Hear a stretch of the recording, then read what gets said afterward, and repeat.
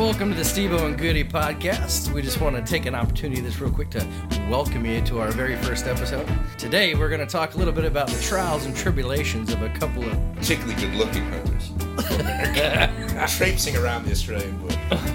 two young, very good-looking and tall. Yeah, tall. And freakishly tall. Americans who are trapped down under. And our experiences living over here and hunting here and elsewhere around the world. We're going to get on with that today, so stay tuned. It's the Steve-O and Goody Show, live from... Well, we're not really live. We're not even close to live. In fact, by the time you're hearing this, we may even be dead. It's true. Today's podcast is brought to you by our wonderful new sponsor, Hungry Jacks. Actually, they're not even close to a fucking sponsor. They want nothing to do with this podcast. In fact, I'm sure we're going to get a cease and desist order just by mentioning their name. Are we recording? We are recording. So tell me about your midlife crisis. So, you know how I switched degrees, right?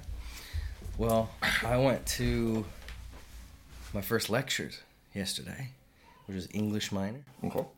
And You speak English? I do English. I do speak English. I speak American English, which is apparently different than what I can do, mate. What? I found out that my new class has like a stack of reading that's like 6 novels to eight novels I have to read in 12 weeks, plus other readings. And I'm like, okay. I don't read that well. I mean, I can read. Don't get me wrong, I can read, but I can't read 12 novels in 12 weeks. Okay. That's not me. That's not you. So then I'm like, should I just switch my minor? And then I'm like, to what?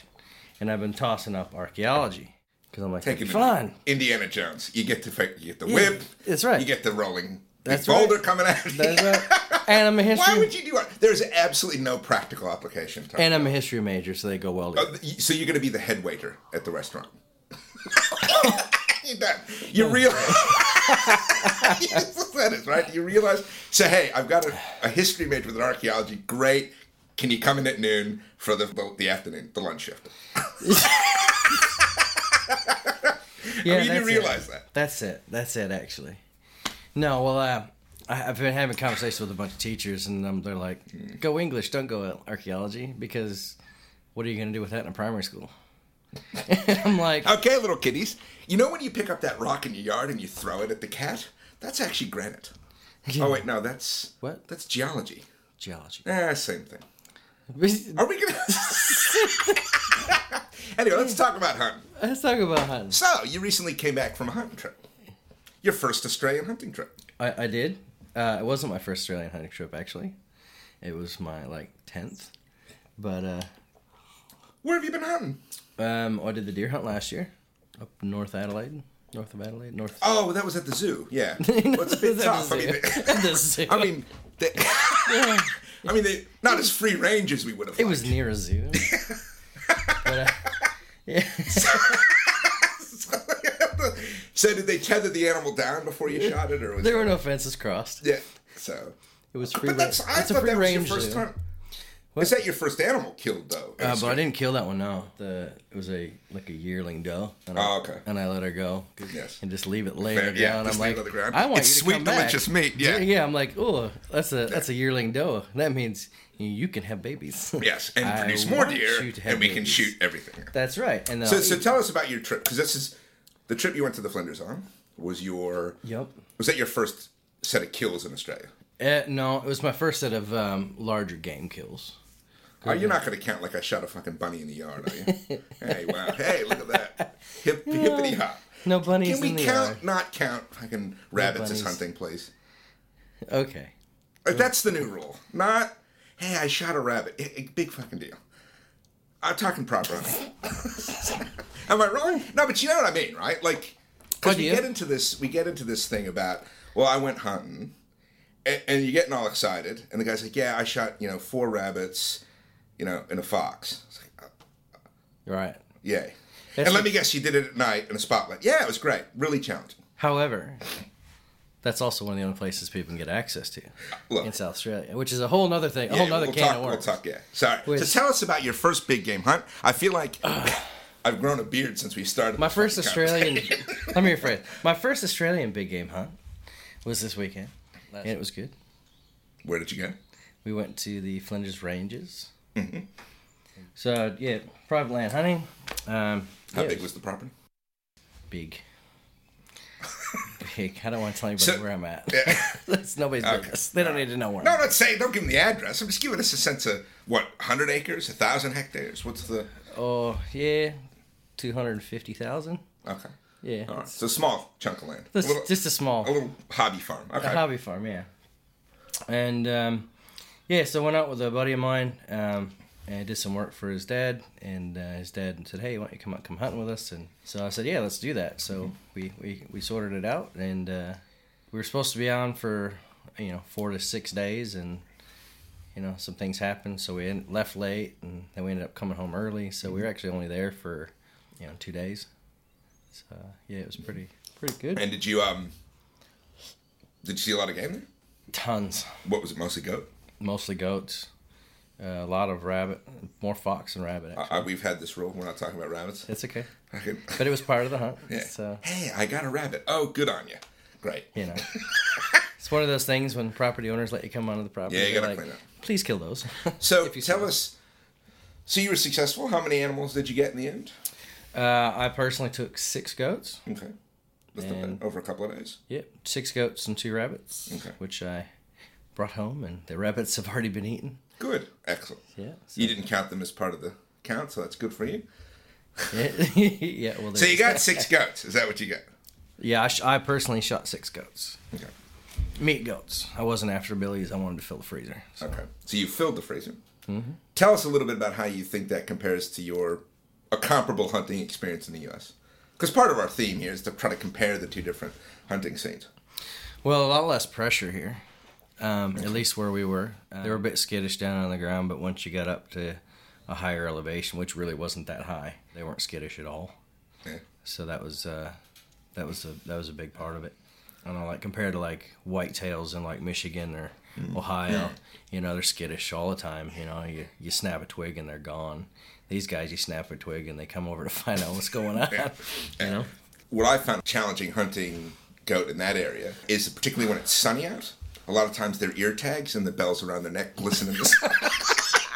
And it makes it a lot more difficult to aim properly. Oh, you're over behind Old McDonald's. Yeah, that's right. And the sign that says petting zoo provides a really good spot to wait for the game. So. Yeah. So, how big were the mobs that you saw? I think they averaged about 25. There were some smaller ones. I think the smallest one I saw a random lone goat. But for the most part, they were mobs of 8 or more. Okay. But the average is about 20 to 25. So tell us about your hunting gear then. We're bow hunting. So I shoot the Elite Impulse. Oh, wow. I didn't know people still shot those bows. Oh, no. No, well, I mean, it's good that you're going back, man. You're really.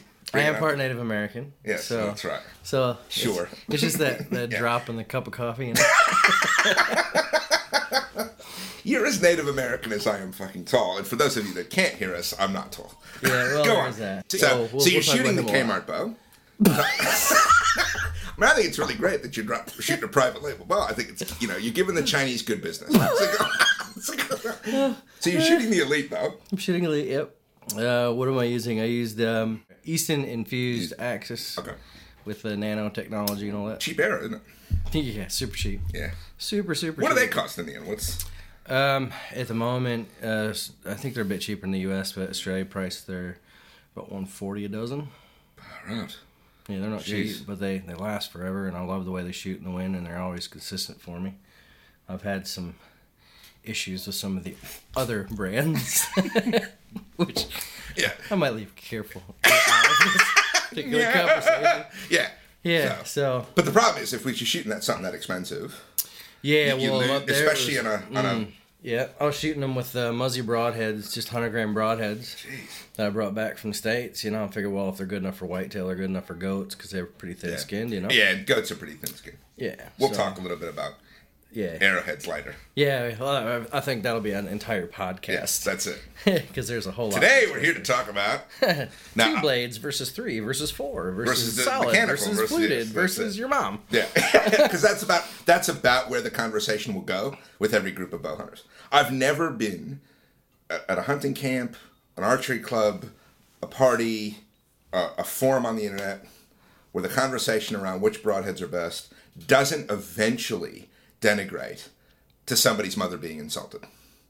Well, there is that. Right. I mean, it will get there eventually. Like, it's probably, I reckon, I think at a camp, like face to face, I think within 15 minutes, somebody's mother's getting insulted. In a thread on a forum, within a page of threads. Like, within a page of posts. Within the day. Yeah. Within 24 hours. Yeah. Oh, less than that. I mean, I particularly think on an archery forum. Yeah.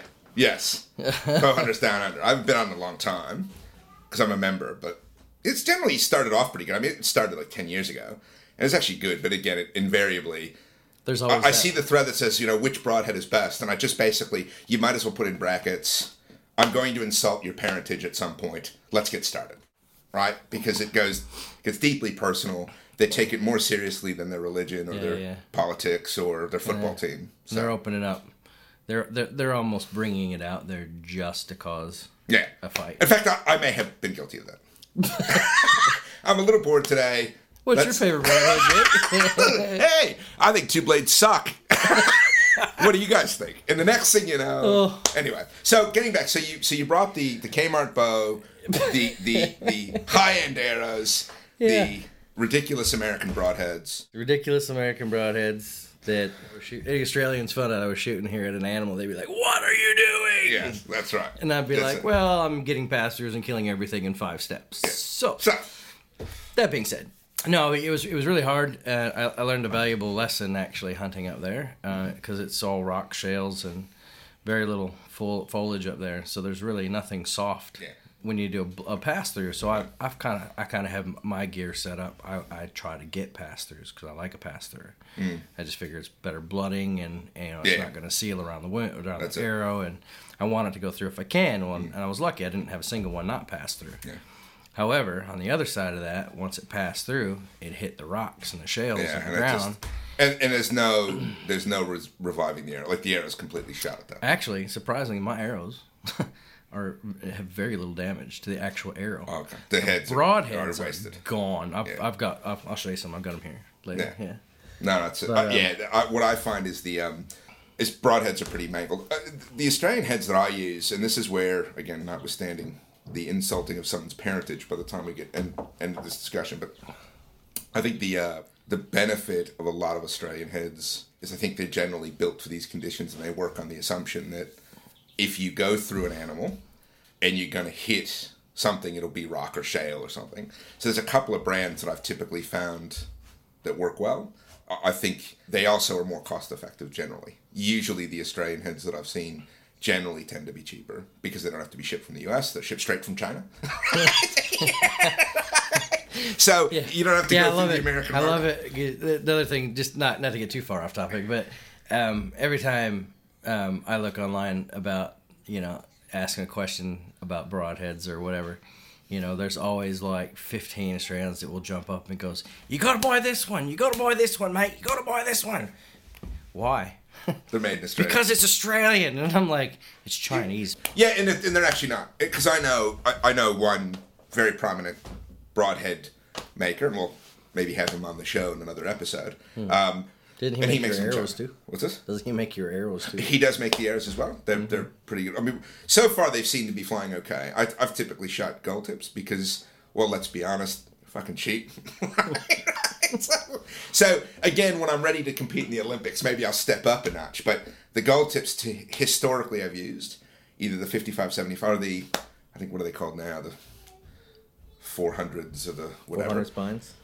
And then the other ones was the 300 spine, so the more medium kind of one, and then the heavier one. And what I found is initially they were quite cheap, right? Like they were, at the time, $70 or $80 a dozen, plus the inserts. And what I found is they were fine for hunting. Like they had all the pass through I wanted. They were durable. And when they weren't durable, like when they hit a bone or did something or broke when an animal ran or whatever, I didn't care, right? They were cheap enough. And they were accurate out to where I shoot. That we're not talking about, there wasn't a performance issue. It's not like I'm shooting at 90 meters into a coffee cup, right? Like I'm just not going to do that. So, no, it's interesting. So getting back to your hunt. So back to the hunt. You had the silly arrows. and did you get pass-throughs in everything you shot? I did, every single shot. And how many broadheads did you lose in the end? 6? 4. Out of 6. Oof. Ouch. 4 out of 6. I only shot 5 arrows, though.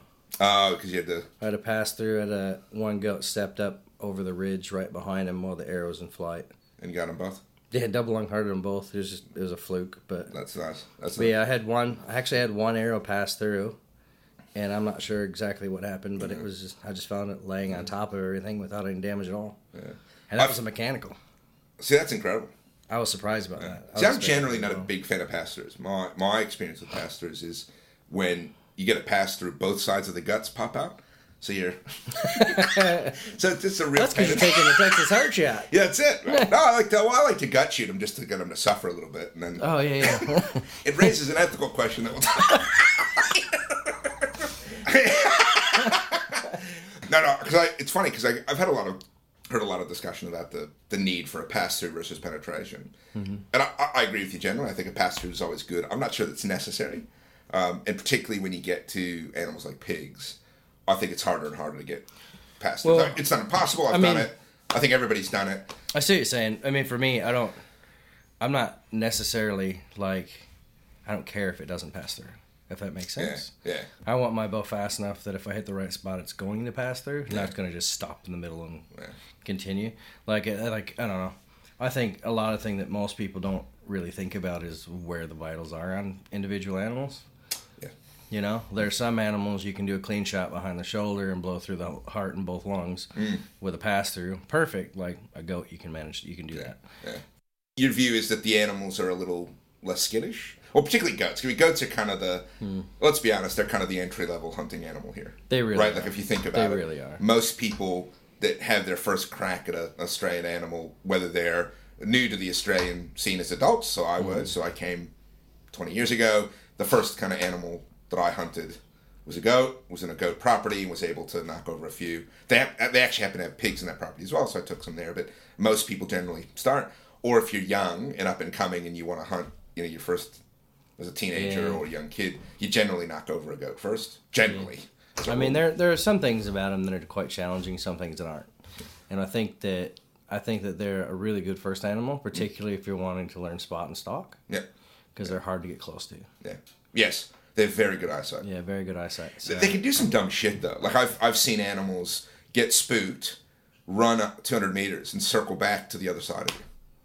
Yeah. And you're like, hold on, whereas pigs, I think generally, are like deer, go in a straight line. Like, they're gone.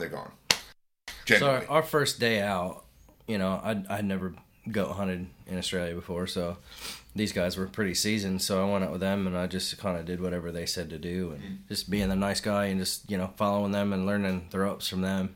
And so the way that they hunted was a little bit different than the way I'd ever hunted before. They just kind of walked around creek beds and stuff like that and trying to find the goats, and then once they found them, try and sneak up on them. Well, I found that they saw us before we saw them anyway. Yeah. And so that's not really my style of hunting. I don't actually do spot and stalk. I do spot and ambush. So I like to see where they're going and then try and get there before they do, and then get in a good shooting position. One of the criticisms that I've been in Australia now for 20 years. This is my actually 20-year anniversary, and the Department of Immigration hasn't kicked me out yet. So congratulations. Yes. Yeah. You're a citizen now? Yeah, I've been a citizen for a long time. It's me too. Yes. So I was. Me too. I'm dual. I'm bi. Okay. So two bi guys. Yeah. Maybe we should call that the podcast. Two bi guys. Yeah, I think we'll get a whole different demographic. Steve-O and Goody, the two bi guys. I really think the nature of the audience will change significantly. So if I think about... We're just diversifying. Yeah, that's it. Opening up hunting to the broader community. That's right. Right, diversity in the audience. Cultural capital. That's it. So if we think about the big difference that I saw in hunting, and then a lot of criticism that I would get from Australian hunters about the American style of hunting generally. And again, I'm talking more broadly eastern, northeastern tree stands and blinds, and particularly tree stands. And the argument, and I think it's a fair one, right, is to say, well, wait a minute, is that as challenging? Is that as difficult? Is that really hunting? I used to get those kind of comments, and I understand where their criticism comes from, because if you think about how most Australian hunters hunt, it's spot and stalk, really. But at the same time, I appreciate that. You want me to edit that out? That's that Dare coffee coming out. It's got 3 natural ingredients, and I've just tasted 2 of them. So, the fair assessment is that when you spot and stalk, what you're essentially doing, and what you would have found your guys doing, is I think they would have been trying to figure out where the game is and where it's going and pattern it, while at the same time trying to kind of get close enough to get a shot off. Whereas stand hunting, and I haven't done a whole lot of it because I didn't do as much hunting in the US as I would have liked when I lived there, but I've obviously gone back and hunted there. And I've got a horrible fear of heights, so I'm not particularly good in a stand. So I generally do blind hunting. Oh, yes, I heard about your Ohio hunt. Yeah, that's like guy finally got me up like in a 10-foot stand, and I basically froze. It was terrible. But anyway, but I blind hunted on the ground, so it just kind of offset that. But the difference is what you're doing is patterning the game at an earlier stage in the process. Then you're going there and doing essentially what you did, is you figured out where they're going and then try to ambush them. And I think that there's a lot of challenge there. Also, too, particularly when you're sitting on a stand and you've got an animal like a deer that's hyper alert, that is absolutely, aware of predators, particularly that time of year when everybody's hunting and all that stuff. And there's pressure. And there's pressure and all the rest of it. I think standing still is bloody hard. It's easy to kind of think of it as, I'm going to, kick back, do a couple bong hits, shoot the deer when it walks by. But actually what I found, particularly when I was up in the stand, is every time you move, the stand creaks, something moves, and the whole area was kind of aware of it. So you really had to kind of be a lot more physically disciplined than you think you would be. I also found that the ambush style hunting, the blind hunting, you kind of had less control over how you could get into the animal, or spot and stalk. What I find, spot them, get into a point, and depending on what distance you are away, you've got opportunity to, okay, I'll get behind this rock, or I'm going to go down at this bush, but shit, I need to kind of course correct and then shift left for 30 meters and kind of go around behind, whereas you don't really get that with stand hunting or with... Right. You are stationary, and you have to figure out kind of beforehand which way they're likely to come in. And you lose the shot, right? So if you've got something coming front on, you're stuck in a stand. You don't have the ability to kind of shift over a bit while they're coming into you or move a different way. So I think they're different, but I get the Australian mindset that it's not as challenging a hunt. It's not as disciplined. I think some of that is because, quite frankly, they've never been there. No, of course, yeah. And they don't realize what we're hunting in. It doesn't look like it does here. It's the woods look different than the bush. It's funny. I went spot and stalking for pigs in Ohio. Yeah. I said to the guy I was hunting with, a really lovely guy, Scott Marlowe. Fantastic. He used to guide. He stopped guiding now. Really lovely guy. And I remember saying, because again, I was really struggling with the tree stands. So I did a bit of spot and stalk. And northeast Ohio, middle of a forest, what do you have in the ground? 2 inches of leaves. Try spot and stalking in that. Crunch. I mean, mate, slash. It sounds. I might as well brought a fucking accordion. Yeah. Right? Yeah. So, whereas here, it doesn't seem to be that way. You seem to be able to kind of walk through. Yeah. The undergrowth doesn't seem to come up that much unless there's been a fire. Yeah, and then I struggle. Oh man, I can't. There's no such thing as spot and stalking in a fire zone. Wow. Yeah. I tried. That's what we tried last year. Yeah. Where I let that doe go, and I was just like, man. Yeah. It was like loud. One step and you're crunching and loud, and it's like, man, you can hear it echo. What I think though, if I can be objective about it, I think spot and stalking helps your hunting discipline though. Probably in some ways that stand hunting doesn't. I find that you really become a lot more aware of your place in the environment when you're doing it. So in terms of, you see an animal maybe 150 meters away, and you say, okay, I'm going to stalk that deer or pig. Usually it's pig, probably more than a deer, or goat for that matter. But and you think, okay, I'm now going to have to be aware of my surroundings. I'm going to have to really, like, my senses get a lot more honed. And I think because you don't have a choice, like, let's be honest, you can make some more mistakes in a stand than you can stalking, I think, right? For example, I'm sitting in a stand, it's 15 feet up, and I kind of turn around and make a little bit of movement. I think you've got a little bit more margin for error, not much, but more margin for error than if you are you're stalking a fallow deer and you make too much movement and it's going to be on eye level with you and it's going to see it and it's going to go. Yeah, right? Yeah. Now, that being said, I'm not saying it's easy. I've learned very quickly that it's not. And I've had less wins than losses in the stand hunting department. So I can't say that it's easy to do. Certainly not. Yeah, it's not. And just like anything else, I mean, I don't think anybody never done something is qualified to determine what something is. Kind of like Joe Rogan says about an anti-hunter is just as qualified as I am to discuss lesbian porn because I saw a video on the internet. Yeah, no, that's it. No, that's right. Which I don't even know if that was actually him, but it's a meme with his face on it that I saw on Facebook one day. And it's a whole different kettle of fish. I mean, what the big difference is like when you're spotting and stalking, you're covering a large area of ground. Yeah. Whereas when you have a tree stand, you've got a 30-yard or 25-meter. They have to come to you. Right? They have to come to you. The spot where they're going to come to you. And you don't even have a 360 shot. I mean, you've got a 15-degree angle, really, that you can get a safe, comfortable shot out of. Yeah. So you've got. I would say that it takes a lot more work to do stand hunting. Yeah, a lot more pre-planning. A lot of pre-planning, a lot of scouting. You got to kind of know where things are. You got to know what trails they're hitting. You kind of got to know where their water supply is. You got to know where their food supply is. And what a lot of people don't realize is those things change every year. I mean, they might hit the same place a couple years in a row, but it's not every year. Yeah. And it does change. And so just getting it in the right spot. But the other thing that people don't think about as well is, here, if you're hunting on a private property, it's likely a good-sized property. Whereas in the U.S., you might be deer hunting from a bow stand on your 10 acres. Yeah, no, that's right. And you can't spot and stalk that. And you can't pot and stalk that, no. And but the bigger question though is what's a lot harder for stand hunting. Is when you want to tether the animal down before you shoot it. That's you right. have to bring it into the stand area. I like to just tether mine to the ladder. Yeah, I just find that's a lot easier, right? When you're spotting stalking, mate, getting that animal tethered before you shoot it. That's right. It's a little bit harder. And especially when you drug them first. But of course, you drug them first, and then you tie them to a tree, and then it's easier for spot and stalk because then you can feel like you're a bit more of a hunter because you can meander through the woods. Yeah, that's right. You've really got to stay quiet, but if you make a mistake, it gives you a margin. Yeah. Then you got and in your mind, you're all of a sudden you're from South Africa, and you're like, oh, I'm like a panther. Looky over there. There's a look at that. So you come from a lot of different angles, and look, and it's really helpful if you get there before the animal wakes up, right, from the drugs. Yeah. Just kidding, folks. We support ethical, fair chase hunting here. That's true. That's true. Okay, so you had a good time then. Yeah, we had a great time. 1 out of 10, what would you rate it? Oh, out of hunting experiences in Australia, I'd call it a 10.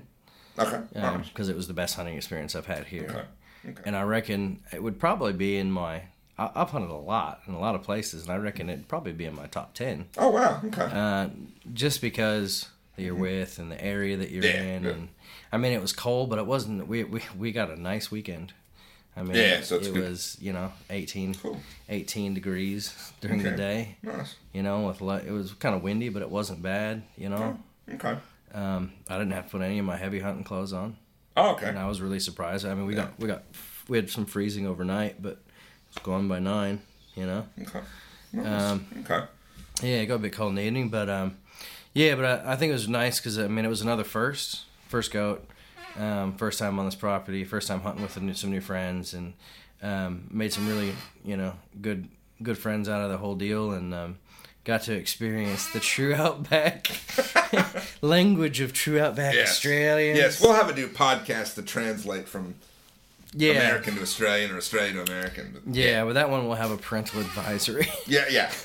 And a lot of bleeps in that show. A lot of bleeps in that show. And Yeah, so I think that was really good, and it was nice to get my first, and I got a little skunked in the morning because I wasn't used to their style of hunting, and they had all taken 2 each in the morning. Yeah. And I got nothing, and I didn't get anything till the evening. When I sat back and we got back to camp and having lunch and stuff. 'Cause after they got theirs, we drugged them back and started quartering them out and getting the meat all cleaned up on them. And I sat back in a camp chair and I just started glassing this peak with my binos and just kind of watched them. I said, look, I reckon that's the spot to be, and that's what I did. I said, I'm gonna head up there at night, and took one of the boys up there with me, and we limited out, so to speak. Yeah. We limited out what we could carry down, that was for sure. Wow. Okay. And so we got a freezer full of goat. And what the other thing too, you talk about limiting out, is the other thing I find amazing here is the no limits. No limit.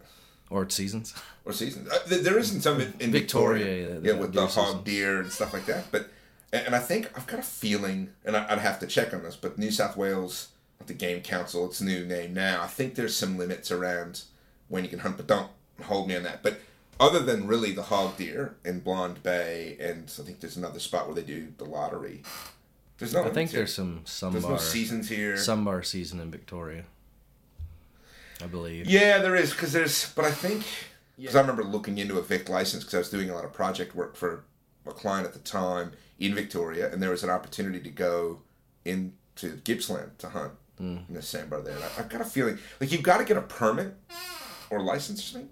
But you can get an out-of-state license, but I don't know if there's a season as such, or if there was. I'd also have to look. Yeah, I know. But the point is, compared to every state in the U.S., like, the only thing I'm aware of in the U.S. that doesn't have limits would be hogs, like in Florida and Texas. In the South, I think you can in America, and actually Ohio as well, I think you can hunt hogs all year round. I don't think there's a limit. Yeah, they just want them gone. They just want them gone. Yep. And I've got a feeling, like coyotes or something, there's some states where you can shoot them all year round.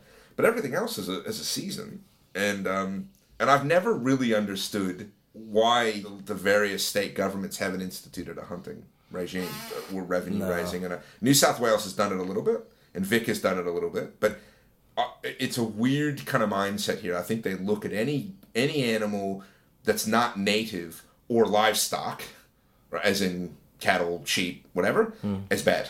It's just inherently bad.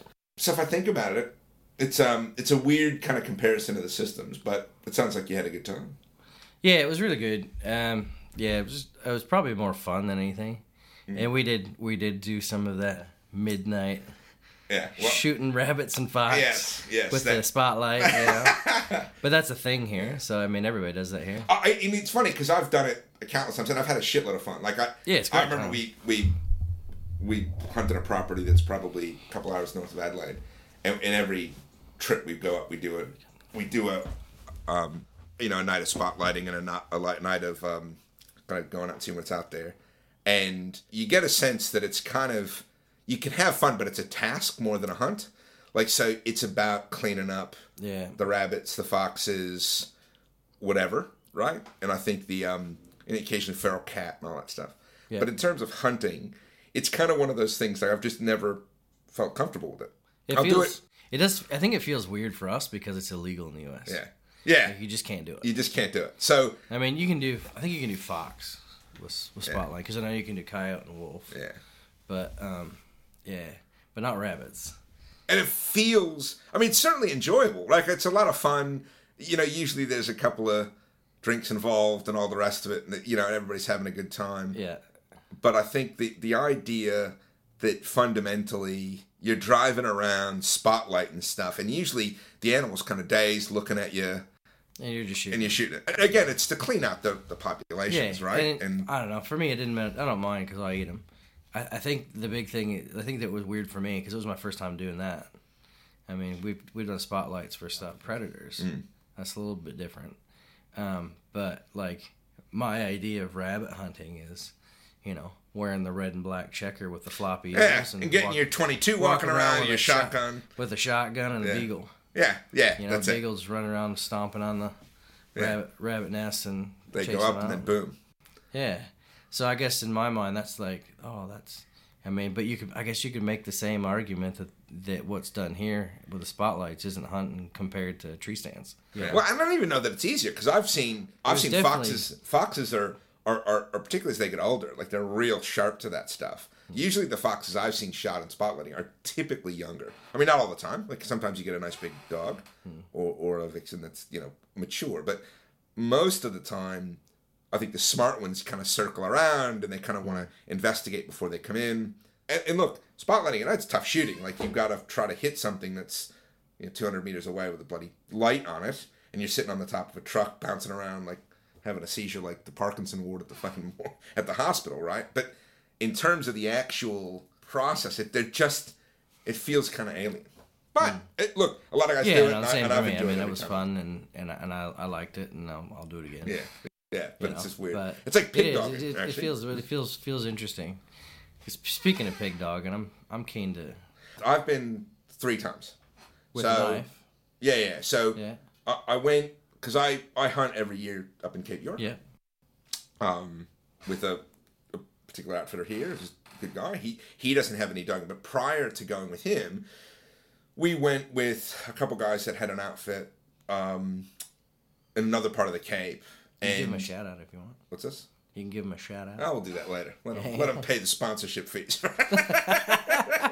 No, but the other outfit I don't think doesn't exist anymore. But they said, "Oh, look, have you ever been pig dogging?" At the time, I'd seen a couple videos, and it just wasn't my cup of tea. But I said, I'm going to give it an honest shot. Like, let's go out.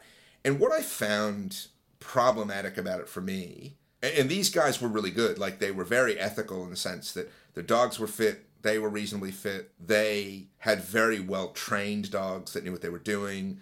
They weren't, chasing other game. They were hunting pigs. The problem I had with it was it just felt to me like the pigs didn't really have a chance to really get away. They were tethered to a tree. Like they were tethered to a tree. Because, particularly if you have a big mob of dogs. So I think these guys had like 5 or 6 dogs. And so you'd find, we'd be driving around in a truck, and all of a sudden they'd catch the whiff of a pig, and then they'd start barking. The guy would slam the brakes on. The dogs would jump off, go after the pig.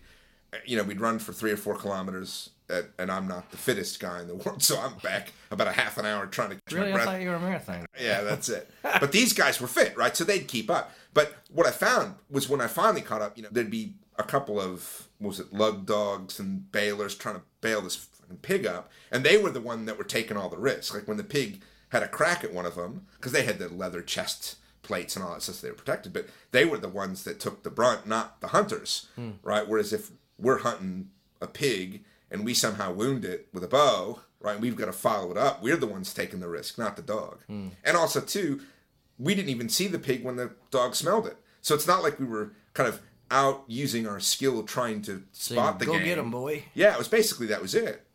But then that being said, there's a lot of guys up north that do it, and they enjoy it. And my view is it controls the population. It's just not my cup of tea. I remember thinking, I've done it once. I'm happy I've done it. I was invited to do it again in the Northern Territory, out of Catherine. Again, I was doing some work up there, and the guy knew I hunted. And it was right at the beginning of the draw, so it was still quite wet on the property. I mean, a lot of areas we couldn't access. But this other guy brought his dog, and long story short, we wound up only finding one mob, and I was really surprised how efficient the dog hunters were. They had half dozen dogs, and they cleaned up a whole mob. I couldn't believe it, because there'd be one that would bail it, grab the pig, the guy would knife it, the next guy would run, and they would kind of do it, and they chased this mob for what I thought was just endless kilometers. And I remember him saying, "Oh yeah, we'll clean up that mob." And I'm like, "Nah, don't bullshit. Like, it's not as efficient as a rifle, right? You sit in the back of a truck and you." So I went. That was a kind of a different experience again. And then I got invited to go again in the NT another time, and it was just a small little sow, and it was in the property. It was on the kind of the main area near the house. And they ran after it and caught it and killed it and stuff. It's just not my cup of tea. Like it really, I get why you need to do it. And I know that guys that are into it are hardcore into it and love it. I think it has an element of challenge that's missing. Like there's no real, you're not identifying the game.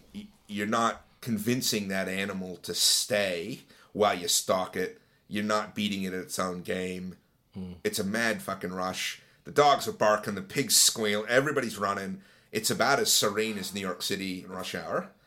As opposed to, for me, hunting is much more about in the moment, focused, spending an hour on getting within range, being within 20, 30 meters of an animal, it not knowing you're there, bam, you're done. Clean kill, pig runs 30 meters, flops over dead. To me, that's more the aesthetic and the kind of the vibe I get around a good hunt than 18 kilometers from the fucking truck, you're vomiting, you're fucking driving because you're out of shape, dogs barking, pigs squealing. It's just not my thing. No. But, again, I'd encourage you to do it. I'd encourage anybody to give it a go. I just don't know if you're a bow hunter, if you're going to get the same. But I guess in my mind, it's one of those things that I wouldn't actively go seek. No. I don't reckon, I wouldn't pay somebody to take me out to do that. No. But if somebody said, hey, we're going to go pig dogging, do you want to go? Yeah. I'd be like, yeah, absolutely. Yeah. I'd go once, and I don't think I would get any kind of morbid joy out of that. But it's it's a bucket list thing. You know, I might want to tick that off. I mean, I think, like you were saying, quite a large mob of dogs. Like I was watching Steve Rinella on Meat Eater, one of his seasons that aren't on Netflix here. Okay. One of the previous seasons. I've got all of them, and they were hunting New Zealand. Yeah. And so he was with a guy he's got two. Yeah. He just had 2 dogs. Yeah. And they have to hunt like that because the terrain's quite thick there. Like it would be very difficult. You know what it reminded me of? That looks like Michigan. Okay. That terrain. Okay. All right. Really, really thick, really hard to get through. You're not. But I thought that was interesting, and that was a bit harder because, I mean, they had to work for that one. They had to dig it out. Yeah. It was in a hole. Yeah. I got one dog on one end, one dog on the other end, and I'm just like, hurry up, get that thing out, put that thing out of its misery, Well, so I guess for me, that's one of the things where I'm just like, I don't know. Man, that's again, but if you talk, a lot of the Maoris do it. Like that's a big kind of weekend thing for them. Yeah. A couple guys go up, they go hunting, they chase the pigs down, and again, so I don't have a problem with it. I can't imagine the meat's any good, but again, I haven't eaten meat from freshly dogged pigs, so I don't know. But I'd imagine the adrenaline would be going. I know the meat in the pigs in New Zealand is good. I don't know about here, but. Well, I wouldn't eat them out of Cape York because who the fuck knows what's in there, right? I mean, I honestly don't. But in New Zealand, they're eating a lot healthier stuff. It's kind of more berries and more fruit, more veg, and more kind of. And I think some of it doesn't get as hot. Yeah. Because I think a lot of the diseases that they're getting up north. Well, tropical. Yeah. It's just because it's so hot up there. Yeah, and it's tropical and it's humid and all that stuff. Well, I think the thing that I found with because I know quite a few guys in New Zealand. Yeah. And a lot of them that do pig dogging, they all eat it. Oh yeah, and it's funny is nobody up in Cape York eats the meat. I've been fortunate to meet countless locals up there, particularly up in the Cape, and they just won't even touch it. And the funny thing is, like if you look at places like Germany, that's prized meat. Yeah, like people would pay top dollar for that shit. Well, even in the U.S. Yeah, even though they're a pest, people eat them. Yeah. So, I'm sure it's because of all the parasites and all the crap and all the disease and stuff. I certainly wouldn't take a chance. I don't think I'd feel comfortable eating pig out of there, knowing kind of what I've seen them. Like I've just seen them eating dead animals and fucking maggots and just I just couldn't get there from I guess domestic pigs will eat anything too. Yeah, but they're treated and they're not. There's a standard of husbandry that they have to go through before they get to the market, and I just couldn't do it. And I know that I remember somebody telling me once that a lot of the pig doggers up north will take their pigs to the chiller, to the places that sell the meat and the butchers and all the rest of it. And I remember hearing somewhere, I don't know if it's true or not, that like 85% of them don't actually get accepted. Yeah. So I know that's the same way in the U.S. as well. Okay. They don't all get accepted there either because they'll trap them, a lot of them there. I know in Texas they do a lot of trapping. And they'll accept certain ones. They'll have a look at them and accept them, and then the other ones don't get released. They just get put down. Okay. Because they don't want to release them back out. Yeah, of course not. Make it turn into fertilizer or whatever. Yeah. So, I remember having a big argument online. This is when I was in my more provocative days, where there was a couple of pig doggers on the bow hunting down under forum, and I was probably a little less tolerant of the pig dogging back then. I think I knew more than I do now. I had much bigger ego, and I got a feeling that that my view had changed, because the truth is, how you hunt's kind of irrelevant. It's whether you're ethical in what you do. So I've known more bow hunters that I've unfortunately seen do really dodgy shit, right? And I've seen pig doggers, so again, only the 3. All of the pig doggers that I saw, while I didn't particularly like their style of hunting, they were very disciplined about it. So the dogs were fit. They were fit. So it wasn't some fat, drunk hillbilly chasing his dogs and then an hour later catches up to him while they've got, a pig bailed up and, and squealing and carry on. So they were able to keep up with the dogs. The dogs were also disciplined, so they weren't chasing, a wallaby or something else. They were actually focused on the game they were supposed to be hunting. My experience with those kind of animals was those guys were pretty good at it. Now, I've also been made aware of other pig doggers that were kind of have a different approach, probably a little less ethical. So they were the guys that go poach a lot up there. They'll drive the main roads, and if they see a pig dog or a pig walking along on some property, they'll chase it down, or they'll go into properties. But to be honest, there are poachers that use bows and guns as well. My feeling on this one is that the method's less relevant than the person doing it, and I think that's the bit. We won't get into ethics now, but that to me that's another podcast brought to you by Dare. Espresso cold press coffee with 3 natural ingredients and a 300 ml can. So you had a good chance. You'd go to the property again? Absolutely. I've actually been invited back. Okay. Nice. Which apparently is a super big deal here. Yeah. Pretty much said I can come back anytime I want. Okay. So that was a pretty cool thing, and apparently they don't even let their family come out with them. So it was really? Okay. Even bigger deal than I realized. Yeah, that's right. So I'll definitely do that again. Lovely. I guess one of the nice things about not having seasons here and things like that is you can kind of go whenever. But yeah. I mean, I guess for me it's when the freezer starts running low. Yeah, that's it. That's it. I tend to not shoot things I'm not going to eat. Some pest control is one thing, but I don't know that I would actively go up north and hunt pigs because we're not eating them. Yeah. I think that would bother me too much. It was an interesting thing, and we can start this new topic. Welcome to the Steve-O and Goody Show, and the topic for today is pest control versus eating the meat.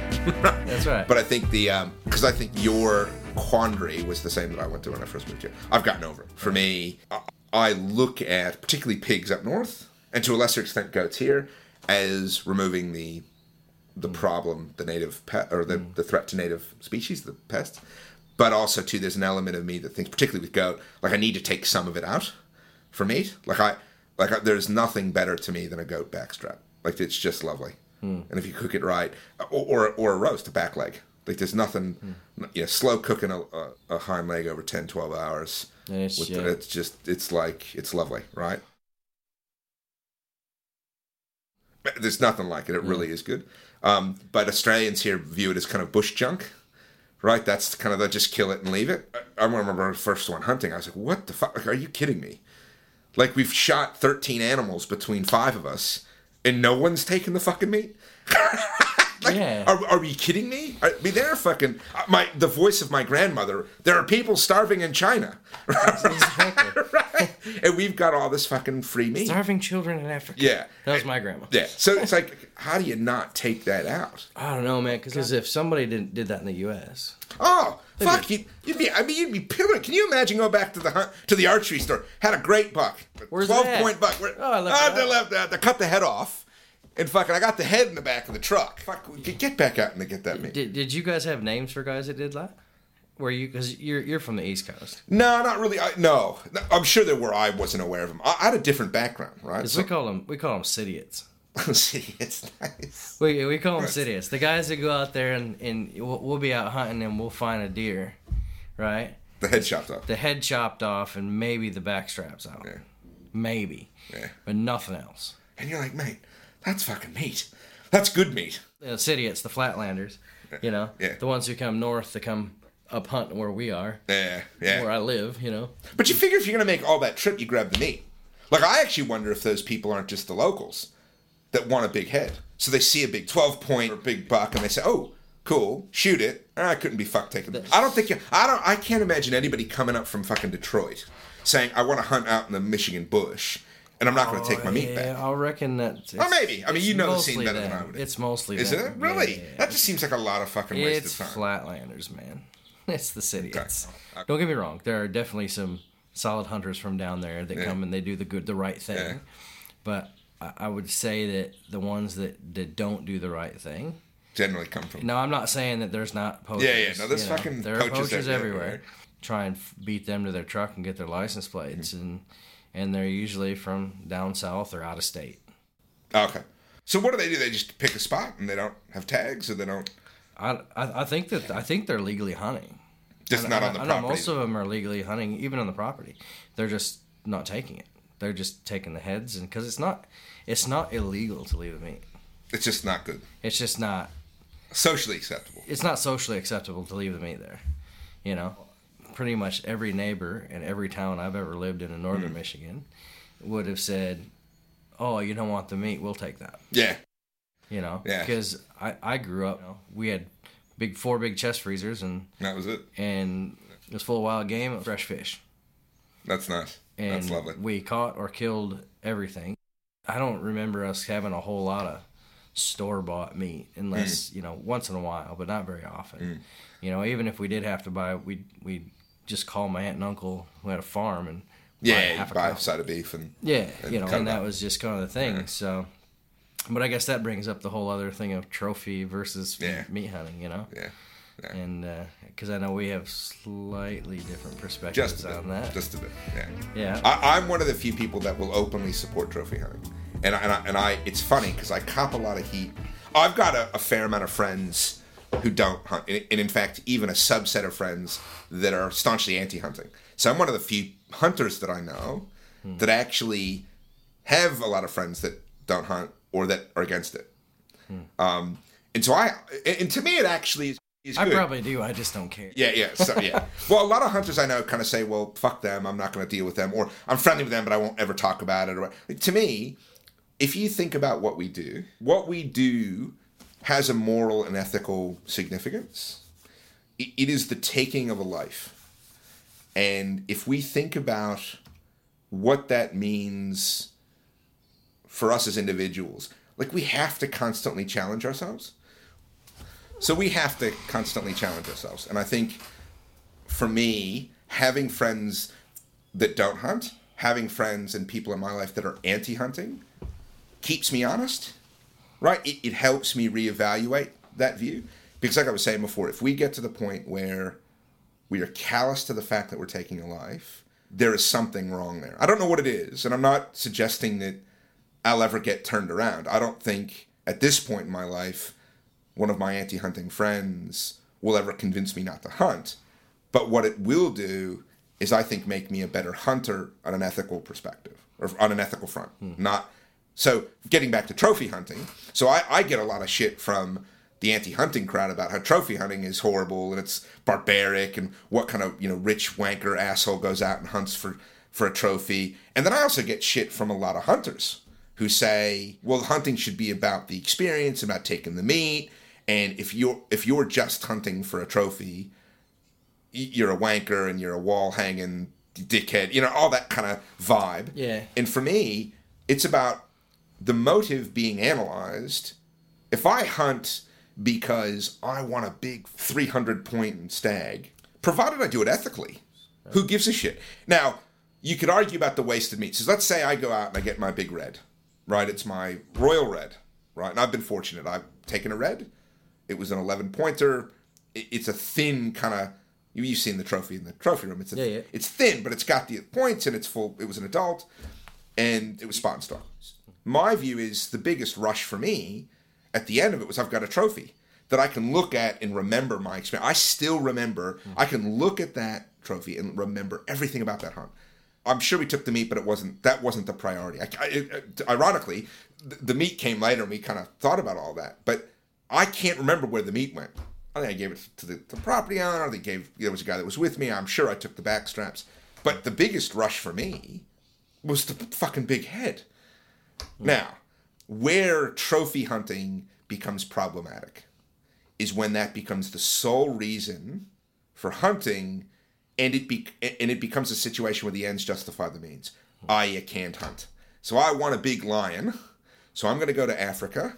I'm going to find a place that can guarantee me a big head. A canned hunt? Well, they won't call it that. They'll just say, we can guarantee, we've got 99% success rate, 100% success rate. And they can show you a catalog of cats that they've got. And it turns out that it's a 1,000-acre property with pens. They release it the week before you show up, right? They're trained to come when they ring the bell, and then you shoot the fucking thing. To me, if that's your idea... That's not hunting. One, that's not hunting. And if you were so motivated by the trophy that that's acceptable, you've lost something. But if your principal motive is that you want a beautiful trophy room with shit you've hunted, and you're willing to do the hard work, and you're willing to, to put the work in and to do it ethically and to practice with the bow and make sure you're clean shot and do all the rest of it, I have no problem with it. But I think a lot of people... Even hunters kind of downplay it. Oh, no, I'm talking about trophy. I'm cool if I get a trophy, but it's really about the hunt and the meat. Just say it. Just say I like the fucking head on the wall. Otherwise, you wouldn't hang it. There's no problem with it. And I think for me, that's kind of where I probably differ from you, because you probably have a different... I'm actually kind of right in the middle. Okay. I'm not anti-trophy. Let me start from the beginning. I was just listening to a Meat Eater podcast the other day with Stephen Ellen. I can't remember who his guest was, but he was talking about how when he grew up, he learned his spot in the stock and his marksmanship from shooting chipmunks. Okay. So did I. Yeah. 8-year-old, 10-year-old kid, BB gun. with a BB gun or a 22, and you're out shooting chipmunks, and it's challenging. Yeah. But you learn how to shoot things on the run. Yeah. And you learn how to lead targets and stuff like that. And so that being said, he goes on to say that he won't do it again. He talks about his kid out there, and he's like, I'm not going to tell my kid not to do something that I did, but he asked me, hey, can I shoot that? Because he's, a kid and he wants to shoot everything he can. Yeah, of course. No, because we're not going to eat him. Why would you, I'm kind of on the same level with that in the sense of I did the same thing. I shot chipmunks. I learned my stock, bought in stock. I learned how to, be quiet and get them to almost sit on me. And that's when I quit shooting them because it was just too easy. But it's the precursor to squirrel hunting, which is a whole other thing Australians don't understand. Yeah. We were talking about deer hunting from tree stands. Squirrels will bust you before anything else. Squirrels and blue jays. Yeah, that's just it. Shoot them all. That's it. Just hate them. Yeah. Because they'll bust you quick and they tell everything you're in the neighborhood. But no, I mean, I guess for me, like, I would love to have some big old heads on the wall, and if you're going to kill it, you're going to eat it. And it was about filling the freezer because we grew up poor, and that's what we did. We filled the freezer, I remember going out and catching a whole bunch of bluegill smaller than my hand, and, we're eating them, flaying them things out, and we were freezing them in big, huge bags.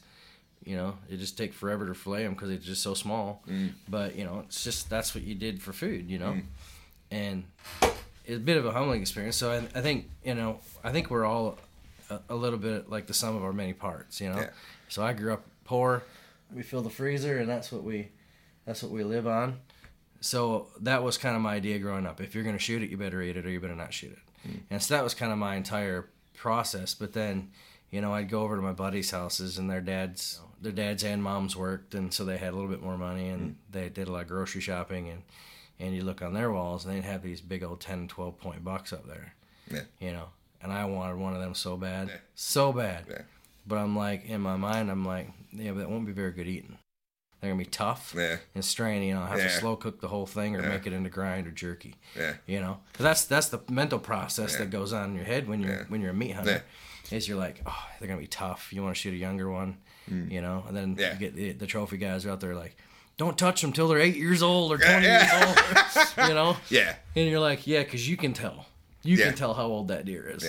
Yeah. Show me. Yeah, so it's a bit like that, but like I wanted one. But I think that what really turned my head was actually when I was living here. About being a little bit more into trophy. Not necessarily... I mean, don't get me wrong, I love heads on the walls, and if I had my way and my wife didn't care, which she does, they'd be all over the house. I'd have them in every room because I love them.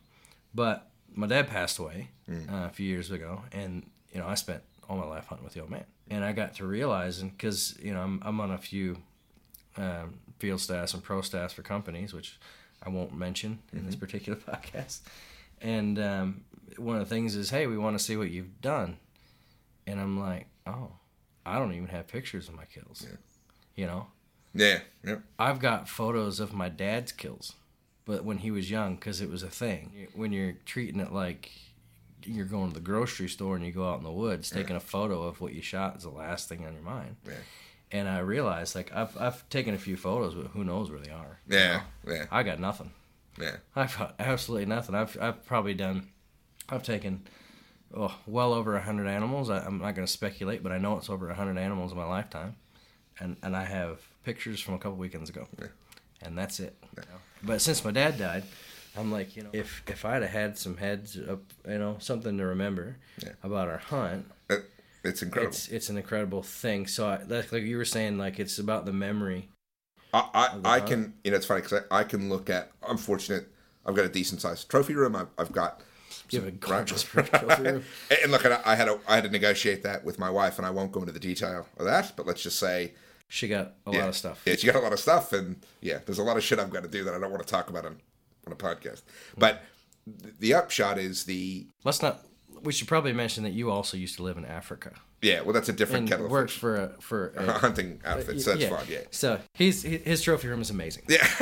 So let me just leave it. Yeah. So, but for me, I can look at every single trophy, and it brings me back to that hunt. It's actually quite an amazing phenomenon.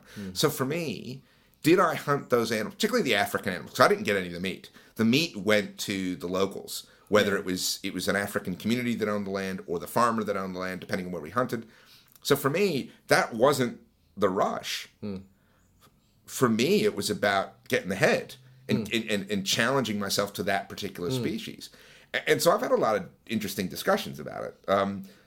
I think what's interesting is the perception of trophy hunters as these kind of, these kind of Mr. Burns type characters from, these kind of wealthy psychopaths that want to have, bears standing up in the corner and the big... And I'm sure there are people like that out there. And I remember going to Safari Club International conventions in Reno and stuff, and you meet those people, and they certainly exist. But by and large, most of the people... Factory workers saving for 10 years. That's it. Right? We saw a number of those guys. I remember meeting a crew from... It was another hunting outfit. We kind of were on the same property together. And those were, a couple of guys that were, I want to say plumbers, but tradies. And clearly they were successful, and they clearly had a good business and were able to save up money. But, there's nothing like hunting impala in America. There's nothing like a kudu, right? I've been fortunate when we lived in Africa. We lived on a property that was huge, a big chunk of land, and it was owned by a consortium of investment bankers that bought all of the farms that constituted this property, basically turned it into a preserve. And in order to sustain it, they allowed trophy hunting in to help generate revenue. And mate, there is nothing like a big fucking male kudu in the middle of their rut, early morning, carrying on, and getting within range of those things is a bitch and all that stuff. There's nothing quite like it. So the guys that would hunt those things for the experience and for the trophy, they weren't doing it because they said, you know what? I'd love to have a kudu backstrap. What they were looking at was, I want to challenge myself and I want to take something home from that. And I get the criticism that it can morph into that kind of Mr. Burns, I want a full-size tiger mount in my den, right? And I gotta get that. But by and large, my experience is that the people that hunted for trophies don't do it because they don't care about the animal or because they're unethical. They're just differently motivated. So, I think there's a chance for hunters to get real divided here, and really it only benefits the antis. Because if you're a hunter that bags other hunters, the anti-side takes comfort in that and gets aided in that and gets a sense of, we're on the moral cusp of winning.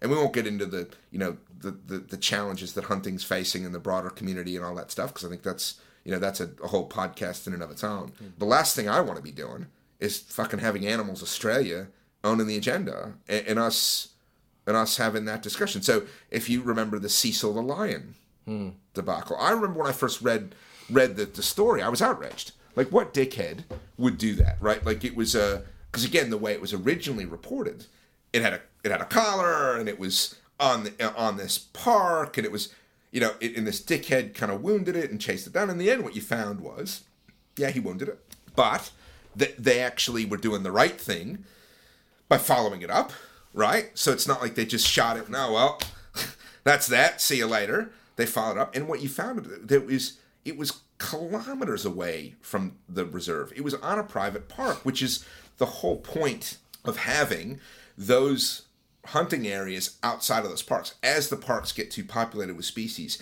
and they start to move out, you start to kind of manage those populations. That, as far as I know, and again, it's been a while since I've looked at it, everything that was done was perfectly legal and legitimate and actually made sense. But the way it was reported, you had Jimmy Kimmel carrying on about it, the press was just all over it, and then you found out later that they've actually had to cull scores of lions out of that park because hunters aren't coming anymore to hunt them.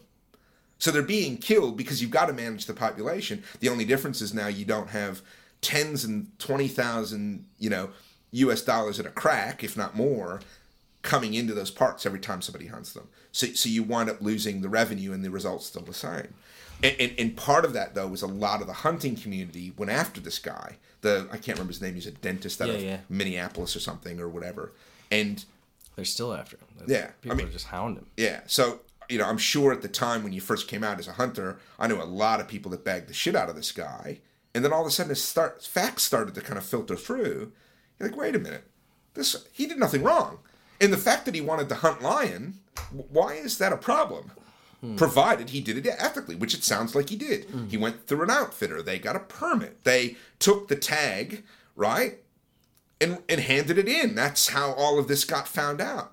If they weren't ethical, they would have just killed the lion, cut the tag, thrown it in a river somewhere, buried it, whatever, and nobody would have been the wiser. And I'm betting he's wishing that's exactly what there's probably not a day that goes by where he thinks, you know what, I wish I guess that's the question, and I think I'd like to see now more hunters come out when they hear stuff like this and just think a little bit before they react. And it's hard not to, right? But I've gotten into a lot of Facebook arguments and social media arguments with people. Again, a lot of my anti-hunter friends and kind of what I call the kind of the suburban non-hunter doesn't really have a problem, but kind of doesn't like it if it's not, they do well, at least you eat what you kill, or, it's okay if you kill pigs, but if you hunt a lion or an elephant, that's bad. But a feral pig, we don't care about. And I had a really long kind of rant with a very good friend of mine from high school, who's kind of staunchly on the left and clearly, probably anti-hunter. Maybe probably,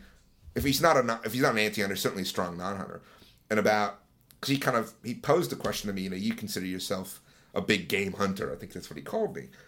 And he kind of went, and it was when Trump's son had a picture of a leopard he had shot. And I think it was more a crack at Trump and his son than the leopard. But I came back and I said, wait a minute. Why are we trying to kind of analyze the motive of hunters? Because that was his kind of whole thrust.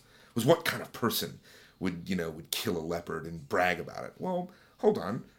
Let's think about this kind of more analytically. It's where that whole bit about I don't mind anti-hunters saying stuff like that, because it helps me really think about my answer.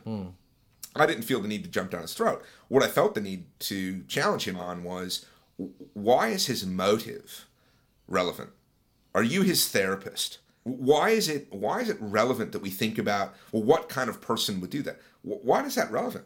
And they'd argue, because that means they'd be violent toward people. And I've heard that kind of line of argument that, the kind of person that would hunt a leopard, kill people, or be some serial killer in waiting. I mean, that's kind of the truth is no. The reason why he may have hunted that leopard was because that's what motivated him. Maybe he always wanted to hunt leopard, and that was a challenge. He's hunted other animals, he's into hunting, and he said, look, I want to have a crack at a cat. Whatever motivates him, the animal that I've always wanted to hunt, and I was able to, is Cape buffalo.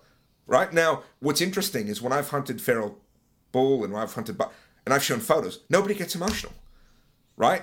Nobody quite, well, why would you want to do that? Well, no, because we've anthropomorphized these certain species so that if they come up and somebody's hunted a giraffe or an elephant or a lion or a leopard, it's, you're a cruel, sick fuck. But if you hunt pigs, I don't hear anything about it. So I flipped it on him, saying, why is the motive important when really the issue is, why is a certain species important to you as a non-hunter or an anti-hunter for you to get upset about? Because again, I shoot a rabbit, nobody gives a shit. I shoot a pig, nobody gives a shit. To be honest, I've shot deer and posted the photos, and I've gotten thumbs up from my non- and anti-hunter friends. Because they know that it's an invasive species here and all that stuff, right? A big rooster deer. Beautiful. Beautiful. And yet I don't hear anything about it. But I guarantee you, right, if I go to Africa next year and I hunt one of the big five, or a giraffe, or something that's kind of, you know... Or even if you shoot a feral cat here. Well, feral, yeah, because people get weird, man. And the same thing with dogs and stuff. And I've knocked over a number of brumbies, wild horses, and I've had a lot of people. And my daughter is an equestrian, right? So I get the horse crowd, like they get nutty. But the point is, rather than attacking the motive of the hunter, I challenge back on the motive of the anti-hunter.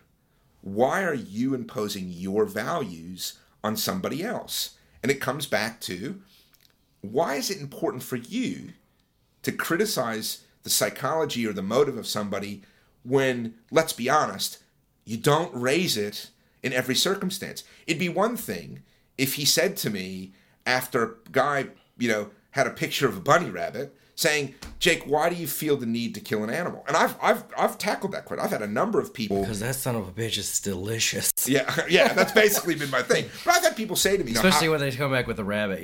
That's it. Because it's delicious. My kids love it. Well, I remember there was a case, there was a social media incident, it's got to be 3 or 4 years ago. A really attractive Belgian woman in her 19, 20, I'm not sure exactly... I think it turned out that she hadn't actually shot the animal. What had happened was she was with a group of people in Africa. They obviously with a hunting group. The guy shot I think it was a hemsbuck. Beautiful, which I've shot actually. I've hunted hemsbuck. Lovely, lovely, beautiful animal. Tastes delicious, the whole bit. And she wound up posing with it, with the rifle. I'm not exactly sure why he'd bother, but it must have been a bit of a laugh, right? Like, ha ha ha, I shot this animal. It somehow got on social media. This fucking woman was pilloried. And I think she actually lost a modeling contract or something. There was some financial impact to her. And I remember thinking, wait a minute, why is this an issue? One, that animal, right, wasn't endangered. I'm assuming if it was shot with a rifle, it was shot ethically. I mean, I don't think there's any evidence to suggest that they gut shot it and watch it suffer. So it was quick and clean. And this woman's only crime was that she presented the photo. And I had a lot of people come back, that she was bragging about it. Well, wait a minute. Let's assume for the minute that she hunted it, which in the end I don't think she did, but let's assume that she hunted it. If you're doing something well and you're hunting it ethically and you achieve something, why wouldn't you brag about it? That's like saying, hey, I graduated from university. Yeah. And telling everybody about it on Facebook. Yeah. I guarantee there's nobody showing that photo of their graduation. Getting death threats. And I remember having a really good conversation with a woman friends with on Facebook saying, if some hippie fucking vegan had cruelty-free tofu quiche that they won the first prize at fucking Byron Bay Vegan Festival, of course they'd put it on Facebook. So it's the same thing, and they've done the right thing. They've hunted it ethically. They've killed it quickly. Whatever their motive is, and this is kind of comes back to my whole point about the anti-hunting movement, and this is what I've noticed, is it's actually not about killing the animals. It's actually about controlling people. It's actually about those people feeling the need to monitor and judge the motives of others rather than the output. I've actually heard staunch anti-hunters say to me, well, if deer are a problem in New South Wales, because parts of Wollongong and others have really big issues with deer populations, we should just have professional shooters come in and kill them rather than letting hunters come in and enjoy themselves hunting. The result is the same. Dead deer. But their whole motive is, well, we can't have somebody enjoying it. Why? Why is that relevant to the protection of animals? What we should be saying is the hunters need to be qualified and trained, and I have no problem with that. And the minute I see a yahoo out in the field that doesn't know what they're doing or is doing the wrong thing or taking pot shots, I challenge them. I absolutely, I've been on hunts where, particularly bow hunts, where guys are shooting way past their range. and they're gut shooting stuff, and you say, hey, wait a minute, you got to stop. Like, you need to get closer to the animals you're stalking, and if you can't, you just don't take the shot. But to me, that's an ethical issue. I've wondered about that, like, because back home in the U.S. we had hunter safety. Yeah. You couldn't buy a license without hunter safety. Yeah. Here, you just fill out a form and send your money in, and you get a license. That's it. Yeah. You know, you could be Joe Blow from next door who bought a bow off of eBay from China, and it rocked up today, and you're going hunting tomorrow, but you've never even shot a bow before. Yeah. You know, I have issues with that. I think the challenge I've got, though, is until there's infrastructure to support a hunting industry, the concern I have with that, though, and it goes along the lines of things like, do you need a license to buy a bow here? And in Australia, it's a very different regime with guns and firearms and everything else. But I think what you'll do is you kill the sport. So if you over-regulate archery, you'll actually kill it here, because people will say, I don't want to have to get a permit and do an education course to shoot a bow. But I think to a certain point, I think it should be funded somehow or supported by the hunting industry, whether it's sporting shooters or others that say, look, we strongly encourage you to take this stuff. Now, when you get a license in South Australia for a firearm, you have to take a course. Yeah. And I think it's actually pretty good. Like, it actually makes sense to me. Yeah. And I know a lot of Americans listening to this would, fucking Second Amendment, I ain't fucking doing no course, motherfucker. Different regime here and different application. But that being said, all those guys who are saying that have all taken hunter safety. Of course they would, yeah. You know, they've grown up with it. I think most hunters in the U.S., I'd imagine, particularly in rural areas, have grown up with it. Dad taught them, grandpa taught them, uncles taught, whatever. Brothers taught them, mom. So back to trophy hunting. I think I've told you quite a few times that I'm keen to do the big 5 with my bow. Mm-hmm. With a guide with a rifle over my shoulder, because I don't have a death wish. I have a controversial view on that, by the way. But come on. Do you? Yeah. You know, just on the off chance, I want to make sure that there's somebody around. And you got to win the lotto. And you got to win the lotto, because it'd be super expensive. Yeah. But I think for me, I mean, that'd be the hunt of a lifetime, man. I think it's funny, because I thought a lot about it, because I used to have similar aspirations, especially when I lived there. Right? I think, oh man, I'm in the same continent with these fucking animals. Like, I got to do it.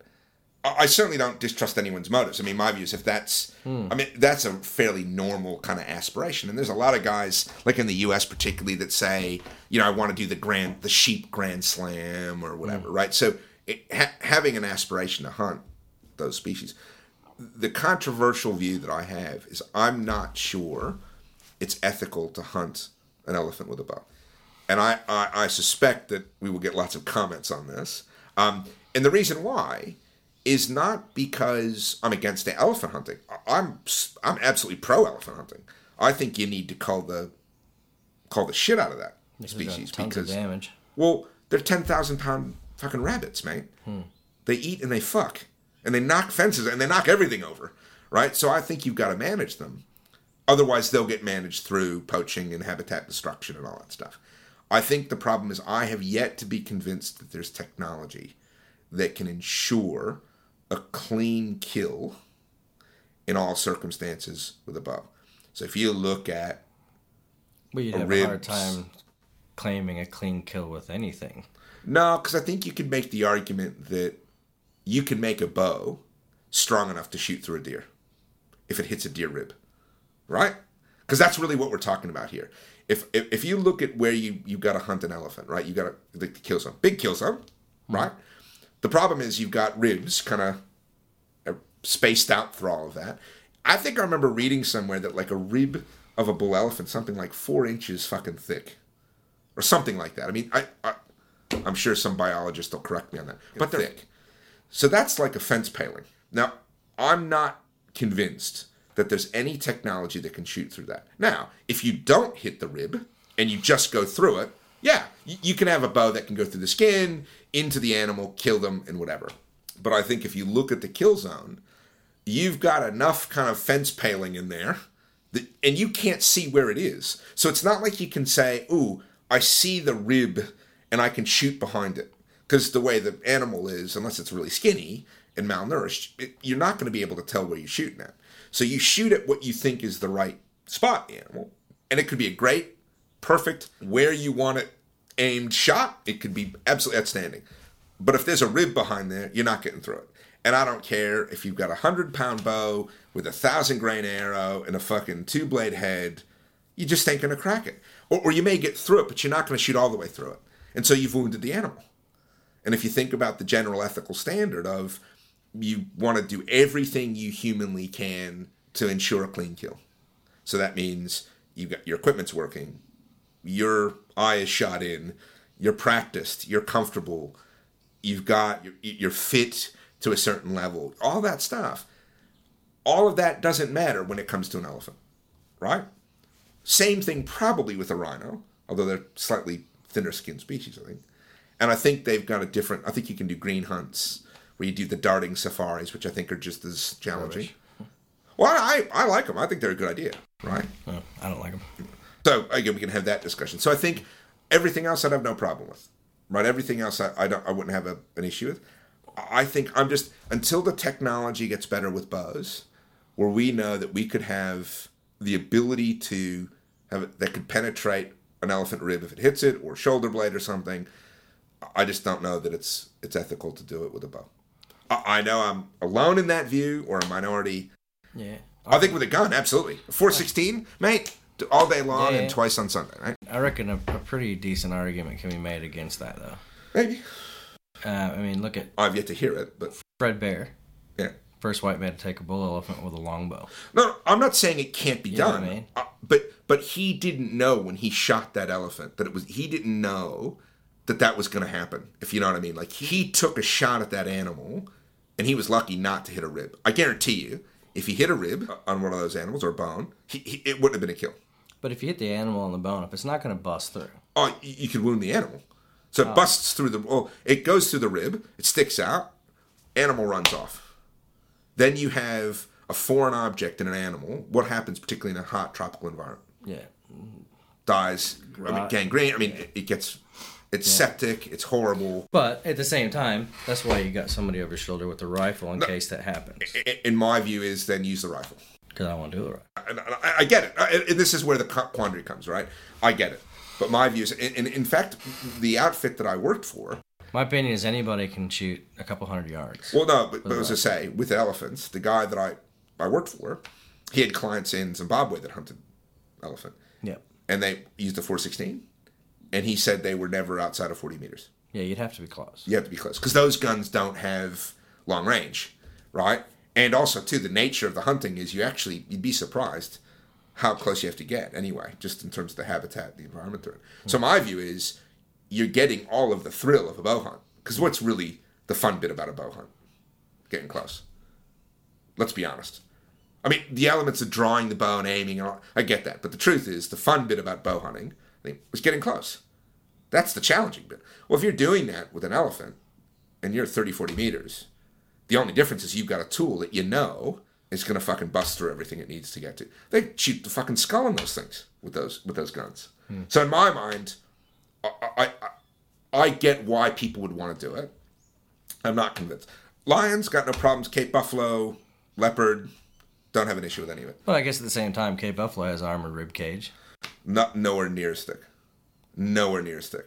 And you actually can, in a lot of cases, you can see what you're aiming at. So I'll give you a good example. So why not go for the Texas heart shot and miss the ribs altogether? Well, the problem is, that's a good question. I think the problem with those Texas heart shots is it's a low percentage shot.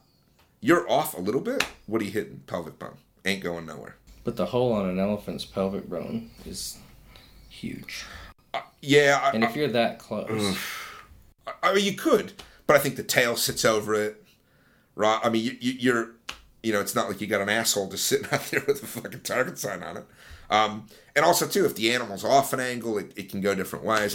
Stop ruining my hopes and dreams. Yeah, sorry. let me rephrase this. Go for it. But I think I like elephant hunting. I like the idea behind it. I'd love to do it. And I'd love, one of the bow companies to say, you know what, we've got some cam design coupled with new bow material on the limbs and string material that can produce enough force with a 1,000-grain arrow to bust through it. And I'm sure somebody someday will, right? If you think about it, it wasn't all that long ago that 300 feet per second was unheard of. And now I think we're talking, I don't even know where, like 380? like a cheap bow's over 3 now. Yeah. I mean, what's the top bow now? I'm not even sure at the moment. Probably 360, 370. I think I've got to have to check the catalogs, but see, I mean, we're approaching 400 feet per second. That's not. I know some of those numbers are big. Yeah, they're inflated. No, there's pretty tight parameters around that. But if you think about it, you're not fucking dealing with slow bows anymore. So I'm sure technology will get there. Yeah, well, because I'll shoot a 26-inch draw because I'm a little sucker like you. Yeah. You're a little taller than me, but I shoot 26-inch draw. I shoot 70 pounds, and technically, at 28, my bow shoots well over 300. Yeah. So that's, right? I mean, that's fast. I shoot a 400 grain arrow, which is a pretty light arrow. Very light, and especially for up north here. But at the same time, it's a light arrow, but it's only light because it's so short. If I were to be at 28 inches, I'd be considerably heavy. Yeah. But at the same time, you shoot something like that, I'm probably not shooting 300. I got a 26-inch draw. Yeah. Well, you know what I'd say? Look, getting back to the elephant thing, I think if you really wanted to... Okay, so let's say, I don't want to hunt with a gun. I'm sure there's a way to construct a crossbow that would have enough force. Oh, yeah, they already do. They've got 200-pound crossbows. No, I'm talking like a 600-pound fucking crossbow that you crank up that you can shoot a fucking lead pipe through it. Like, that will have enough force with a heavy enough object to fucking punch through something and go all the way. I'm sure you could do it, right? Again, I can't imagine how much fun it would be to shoot, but if you really wanted to do that, and then you'd have to get close, and you'd have all the thrill and all the rest of it. But just borrow those pig dogs and grab a knife, eh? Yeah. Lift it up by the back leg and fuck. That would be, in my mind, that would be the closest thing to the type of hunting that you would have to do to make me be like, yeah, I'll trade this for this. I'm not going to go the other way. What do you mean? You know what I mean? What like, now? Oh, yeah, well, I guess you chase it down the dog and I'll run up and stab that bull with a knife. Well, a saber, maybe. Yeah. Because it's the way he's in there. But, you know what I mean? As opposed to, I'm going to put my bow down and grab a rifle, a giant rifle. Yeah, no, fair enough. Fair enough. Yeah. And, I mean, I get it. I get why people wouldn't want to do it. But I guess, I mean, in the same token, I mean, how many African tribesmen have taken bull elephants with their spears? Of course they have. But again, their standard's different. There was probably 30 of them all throwing multiple spears in it. Right? So there was a video that came out years ago. But if I'm at 20 meters, or 20 yards even, with a high pound bow, doing everything that you possibly can to make it good and clean, and then you got a guy with a .416 behind you, just ready, just in case. Say, just in case it hits the rib to take that final shot to make sure it's clean. I mean, how's that different? I think the idea is then, and this is where it gets really ethically tight. And this is the friction where everybody starts calling each other assholes, right? This is the bit. Yeah, this absolutely. Is the I insult your mother phase. See, I didn't even know. See, I've been studying like the Big Five vitals and stuff like that for years because it's the dream hunt for me. I think the problem is I didn't know about the 4-inch ribs. That's they're fucking, I mean, and they're... Never heard of that before today. If you think about it, too, just think about the animal. Yeah, they're huge. Right, I mean, they're fucking enormous, right? So I guess my view is, if you go back to, would you hunt an animal that you knew there was a likelihood you could wound it? Like, for another reason. Like, for example, hypothetically, would you hunt a pig or a deer or something? You had a guy that was with you that had a gun, so you know you could quickly clean it off. But you knew, for example, you hadn't really been practicing. Your eye was out. You had a bow you'd never shot before. You had a different setup, and sight moved, and you hadn't sighted it in. Would you go and do a hunt under those circumstances, even if you had a bloke behind you that could finish off the animal? No. Of course not. Nobody would. And why? Because in theory... And hopefully in practice, but in theory, you'd want to be able to kill the animal cleanly and quickly through the through the means that you have, the bow that you have, the tool that you have, and you'd want to do everything you could to ensure that was the case.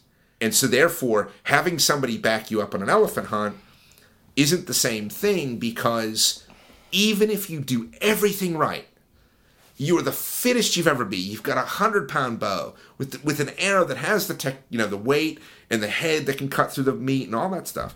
You still have a reasonable likelihood that you'll hit a chunk of that animal's body that you can't penetrate. even if you've done everything right. So would you walk into that situation saying, okay, well, I might wound it, but I've got something that can quickly clean it up? Like, it's good. It's a thoughtful approach. But the truth is, I don't know that you'd want to walk into a hunting situation with a view that, oh, even if I hunt it, I can fill it. No, you'd want to walk into a situation saying, I am as certain as I can be that if I shoot this bow the way I can, the way I'm capable of, all things being kind of right, that I'll kill this thing. The problem is, all things being right, you may not be able to. Now, if things go well, you can, and there's been tons of people that have hunted elephants. I think Pete Shepley did, even though I think he wounded it and had to follow it up. I'm sure, I think Cameron Hanes has, I'm sure Ted Nugent has. Like, a lot of famous bow hunters have done it. Howard Hill's done it. I know people can do it. I know it can be done. But I question whether you can do it ethically. Because you don't know you can clearly clean that animal up every shot. I just don't know. So the ethical question of the day. Yes. Yes. Why don't you pose that question? Now that there's a possibility of wounding it. And the survey will be on our website. ethicalquestionoftheday.com.au. That's all the time we have for today, boys and girls. We just want to take this opportunity to give you a quick thanks for listening to our very first podcast. If you like what we do, give us a little like and a subscribe. We'll get some more stuff coming up. Like and a subscribe. We'll got some more stuff coming up for you real soon. We'll be coming to Google Play and iTunes Store. So have a great day, guys, and God bless. Well, good work today, man. I think we can wrap up here. Welcome. That didn't fucking work. Live. This podcast is brought to you by McDonald's. Actually, it's not at all brought to you by McDonald's. McDonald's has absolutely no association with this podcast. However, we do like their burgers. Yeah, I do like a burger. I don't fuck around when it comes to burgers. So, the Steve-O and Goody Show, where we tactical. Tactical. Well, we learn how to fucking speak for a start. All right. Where we tackle the hard questions. Yeah. The hard-hitting questions. The hard-hitting questions that are facing the hunting community today. Like your mother. Like your mom, for example.